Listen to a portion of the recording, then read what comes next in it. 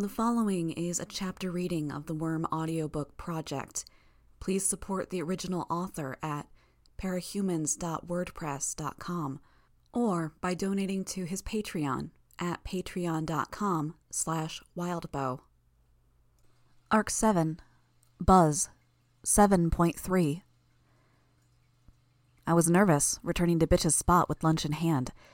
It wasn't just that I'd left her alone with an uncontrollable beast composed almost entirely of fangs, nails, bones, and muscle. It was that it was lunchtime. Between countless run-ins with the bullies, getting in contact with the Undersiders, and the bank robbery, it felt like stuff seemed to go down around noon. I was relieved when I got back and there wasn't any carnage. A dozen or so dogs greeted me, many poking their noses into the paper bag I held. I navigated my way through them to Bitch, who was sitting on a pallet of concrete blocks by the open back wall. Sirius was lying beside her with his head on her lap. "Food?" I offered. She reached down, so I got a chicken souvlaki wrap and a Coke out of the bag and handed them up to her. As she peeled the paper away from one end of the wrap, I found myself a spot to sit on a part of the wall where it was incomplete or damaged. The weather had worn at the concrete blocks, and some greenery had managed to grow in the cracks, making for a not entirely uncomfortable seat. Outside, behind the building, there was a field of uncut grass surrounded by a chain-link fence. As they lost interest in the food, dogs wandered out there, chasing one another or baiting others into playing, trampling that long grass flat enough that we could see them. The view of their playing was accompanied by a soundtrack of endless barks and snarls. A white dog with a nub of a tail and chestnut-colored patches on its body and over its ears approached me, sitting to stare at me as I took my first bite of my wrap. I swallowed and told the dog, "No, this is too good to share, and it probably wouldn't be good for you anyways." The dog cocked its head quizzically. "You are awfully pretty, though," I told it. I heard a scoffing noise from Bitch's direction. I turned her way just in time to see her glance away. "What?" "You should never own a dog." That was fairly harsh, especially coming from her. "What are you basing this on?" "Most dog owners are retards, and the most retarded are the ones who pick a dog because it's cute, or because it's pretty, without knowing anything about its breed, the temperament, the dog's needs." I sighed. "Fuck off, Rach. I can say a dog's pretty without saying I'm going to take it home." "Whatever." She didn't take her eyes off the dogs in the backyard. "No, don't brush me off. You want to start something, fine. But if you do, you gotta hear what I have to say. Listen to what I have to say. Acknowledge me, damn it." She turned to glance at me. She wasn't frowning or glaring, but her gaze was so dispassionate it made me uncomfortable. "Come on, you know me pretty well. All the others describe me as careful and cautious, though I'm not entirely sure why. Do you really think I'd pick something as important as a dog, a new addition to my family, without researching first?" She didn't reply. Instead, she turned her attention back to the dogs outside. "Right," I said. "I wouldn't." I didn't press things further. We finished our wraps. I dug one piece of the foil-wrapped baklava out of the bag, set it down on the paper from my wrap, and bunched up the foil around the remaining piece to throw up to Bitch. When I was done eating my dessert and licking my fingers clean, I hopped down from my seat on the wall, found a ball, and started throwing it for the dogs. "Here," Bitch told me. I turned around and she handed me that blue stick that had been jutting out of the zipper of her backpack.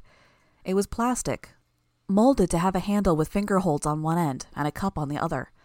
As the dog brought the ball to me, I experimentally pressed the cup end down onto it, and the ball snapped into place. When I whipped it forward, the ball went flying, 5 times as far as it had when I'd used my hand. Most of the dogs stampeded after it, racing to be the first to grab it or chasing after the ones in the lead. It was nice, enjoying the sunshine, playing with the dogs, having no responsibilities or pressures for the moment. I turned to look over my shoulder. "Can you tell me about some of them? The dogs?" Bitch frowned, but she didn't refuse me. "This is Sirius. He was bought as a puppy for some 12-year-old, then grew too big and unruly to stay in the house. He was caged outside and ignored. His nails grew too long, and he wound up having an infection in his foot. They decided it was easier to leave him at a shelter than pay for medical care. Since he wasn't trained or socialized, he came off too wild and excitable to get adopted. I got him in the week he was due to get put down." That's fucked up. I looked at Sirius, who was sleeping. How do you know the story? I know some people that volunteer at shelters from when I used to. They let me know if there's a dog that deserves a second chance. Not that many don't. Ah. The one you were talking to a few minutes ago is Bullet. She's the smartest in the group. Her breed craves exercise. They're meant to run around all day with hunters. Except she was used as a beta to warm up dogs for one of the dogfighting rings around here, and her shoulder got torn up pretty badly. Even with the shoulder healed as well as it's going to get, it hurts too much for her to run as much as she needs. I spotted Bullet in the crowd. Sure enough, she was lagging behind the rest. I thought maybe she was favoring one leg. If your power heals, why doesn't it help her? Or Angelica's eye and ear? Bitch shrugged. Lisa said it has something to do with me making a blueprint. It's babble to me. All I know is that it doesn't help with older health problems. It gets rid of disease and cancer, and parasites, and most damage taken when they're big. That's all. I think I get it, I told her. I looked at Bullet, who had stopped running and was sitting in the middle of the field, watching the others run. Do they all have stories like that? Most. Damn. I felt a pang of sympathy for the animals. The herd of dogs returned to me, and a shaggy dog dropped the ball at my feet. Good dog, I told it. I threw the ball, aiming to get it near Bullet, and the herd of dogs rushed off again, with more than a few excited barks. Bitch and I weren't conversing, but neither of us were conversation people. I was too socially clumsy to maintain small talk for any length of time, and Bitch was... well, she was Bitch. So we sat. Minutes passed between each exchange of dialogue, and it somehow didn't bother me. It was letting me pick and choose what I was talking about very carefully. It's too bad dogs can't have trigger events. Bitch mused aloud. If they did, some people might think twice.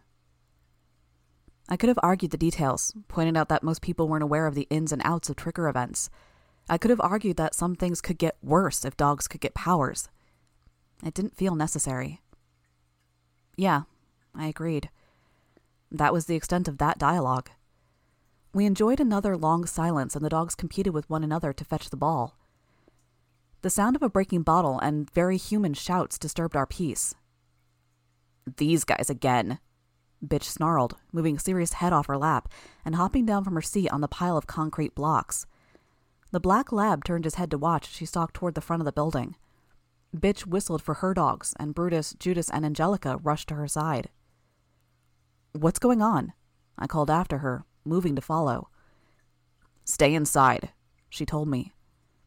I did as she asked, but that didn't mean I didn't try to get closer, to get a better picture of what was going on. I approached one of the boarded-up windows at the front of the building and peeked through a gap in the plywood. Bitch had her dogs standing around her, and she stood opposite a group of 7 or so people. They ranged from 30-ish to 12 in age. It wasn't hard to figure out who they identified with. Half of the guys were blonde or dyed blonde, and the other half had shaved heads. The youngest was a 12-ish girl who'd taken a razor to her scalp, too, leaving only her bangs and the hair hanging around her ears and the back of her neck. The detail that confirmed my suspicion of their affiliation was the number 83 that I saw etched on one of the guys' t-shirts in permanent marker. The white supremacist loved codes and numbers.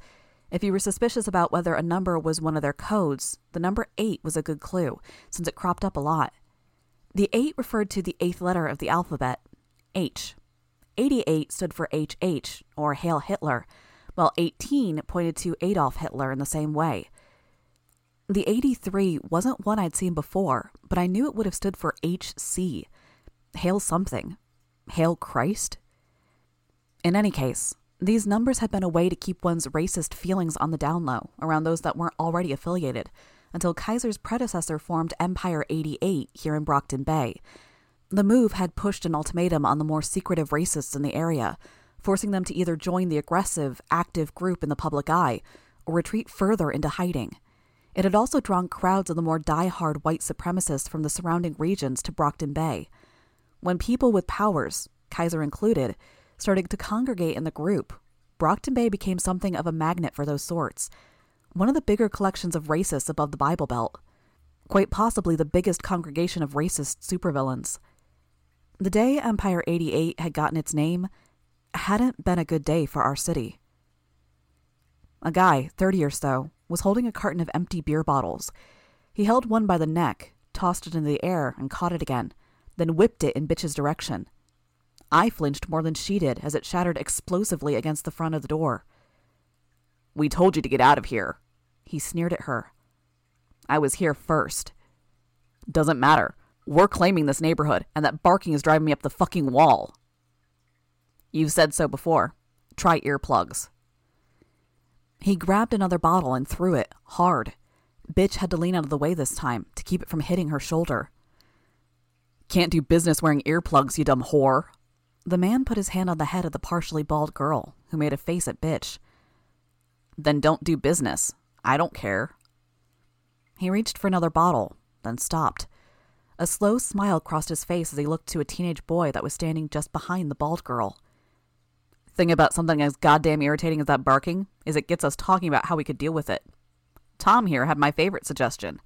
He said we could soak hot dogs in antifreeze and throw them into that field back there. What do you say?" Fuck.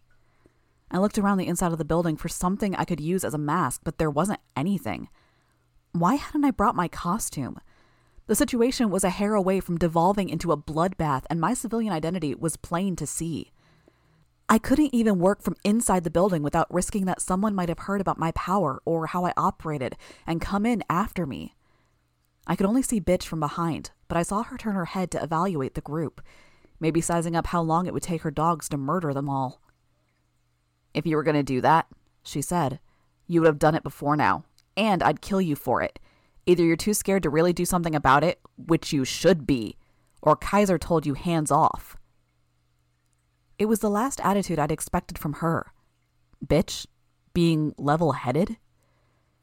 The man with the bottle sneered. "Nah, see, we heard that howling earlier. So did some of our neighbors.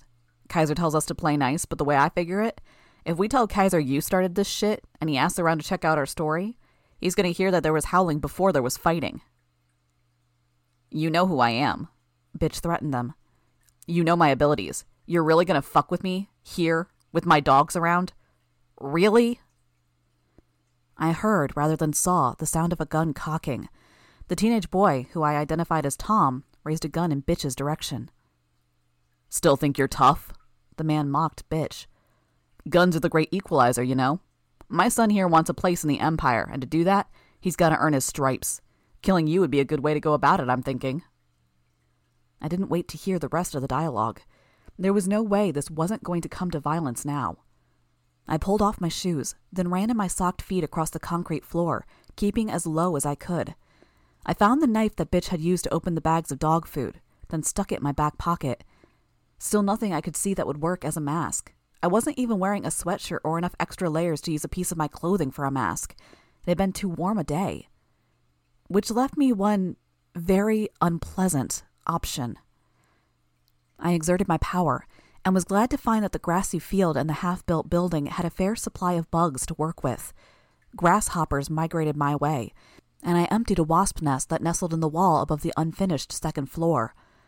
Black flies that had been enjoying the copious amounts of dog waste flew my way, and innumerable ants and spiders formed the remainder of the swarm.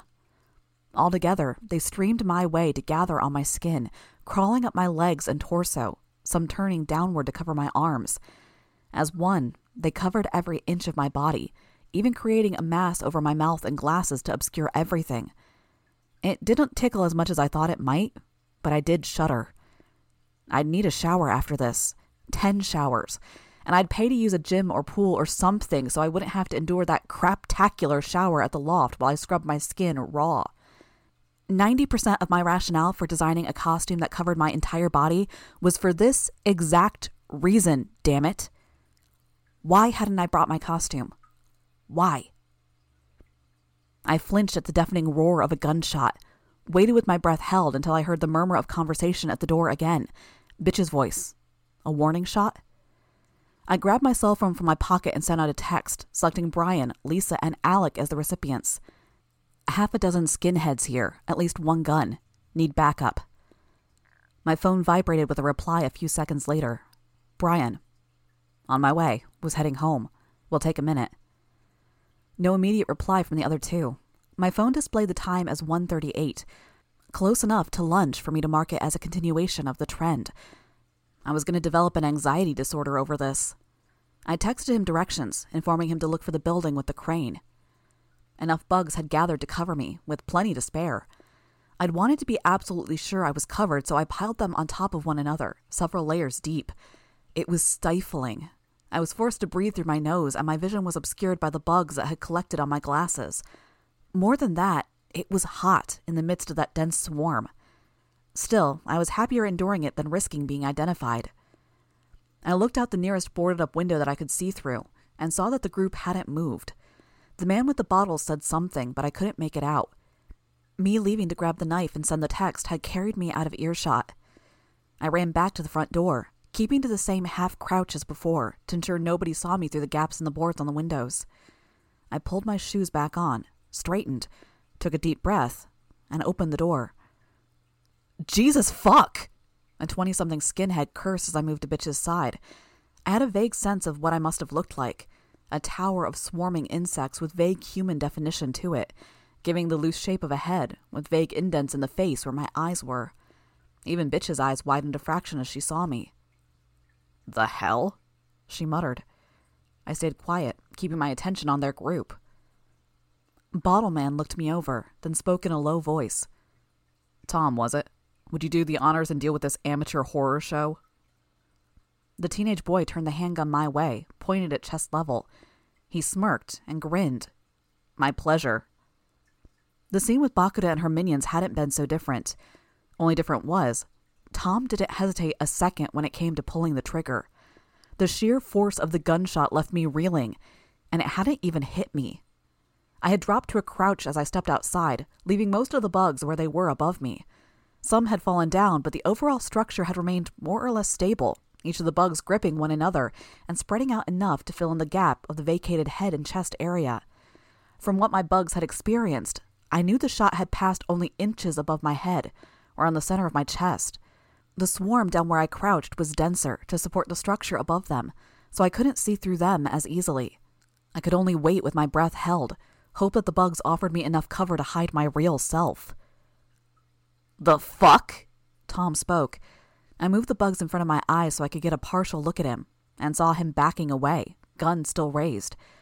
I'd borrowed a trick from Gru, and figured it only made sense to borrow one from Tattletale too. When I spoke, I hissed the words, and at the same time, I had every bug in the swarm make noise, buzzing, chirping, and droning in time with my words, doing everything I could to sound less human.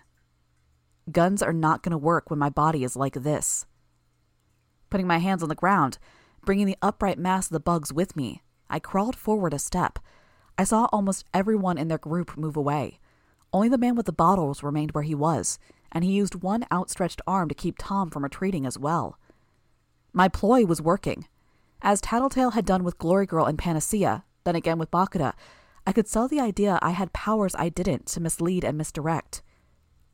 "Shoot, boy!" The man tightened his grip on Tom's shoulder. The teenager obeyed, firing thrice more into the swarm, aiming too high to hit me. 2 more shots struck where my chest would have been. The third passed through my fake head.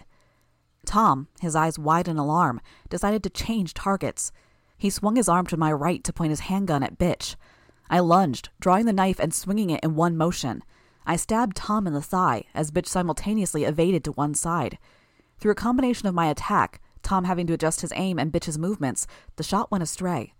As Tom fell over, I collapsed the swarm on top of him. Avoiding touching him directly, I pulled the gun from his hand, retrieved my knife, and stabbed the point of the knife down on his palm to eliminate any possibility of him retaliating or grabbing for his weapon. On impulse, I drew the knife across his forehead. According to Brian, cuts to the forehead were rarely serious, but they bled enough to look like they were. It was a fact that people that staged fights often played up, and a technique boxers use to blind their opponents with blood in the eyes. I left some of my bugs on and around Tom as I moved away from him. He screamed frantically and struggled to crawl away. It was more brutal an approach than I might have liked, but as I interpreted it, any effect I generated by injuring him like this would hopefully prevent others from joining the fight, and would lead to less people getting hurt in the long run. I didn't like Kaiser's followers. I had zero respect for them, but I didn't want to see them torn apart by Bitch's dogs. This territory is ours, Bitch growled at them as people backed away. Brutus, Judas, and Angelica were larger now, their skin split with bloody spikes of bone sticking out of the gaps. Leave. Kaiser will hear about this, the bottle man shouted. Leave, Bitch shouted. Tom, still mindless with pain and fear, jumped at that command. He tried to pull himself to his feet and failed, falling to the ground again with a ragged scream. When he reached out, imploring his friends for help, the skin of his hands and face were almost completely covered in bugs and blood. It did a lot to help spook the rest into a retreat. Most of them fled. The bottle man cautiously moved to Tom's side. I didn't move from where I stood/crouched as he bent down to help Tom stand and limp away. Fuck, Bitch muttered. I'm sorry, I said. I hope I didn't do anything wrong by stepping in. She shook her head. I mean, maybe if I hadn't come out, it wouldn't have gotten violent. He was working up the courage to shoot me. She spoke. It's fine. What are you going to do? What? I mean, they're going to come again. Maybe soon. Depending on what they say or who they complain to, there might be people with powers next time around. I'll manage. I know this is your space. I think it's perfect, but maybe you should consider moving somewhere. She gave me a hard look. Do you want to get hit today? I shut my mouth. I'm going back inside to pick up the shit. You can help or you can go back. Doesn't matter to me. I looked over my shoulder in the direction the skinheads had retreated. I'll help, I decided aloud. I said I would, and you might need backup if they decide to come back in force. Besides, I'd texted Brian to come, and he'd need a proper recap of what had gone on. She only whistled twice for her dogs to follow her back inside, glancing back to see that they were still following. She looked at me, and I wasn't entirely sure, but I thought maybe she didn't look as angry as she usually did.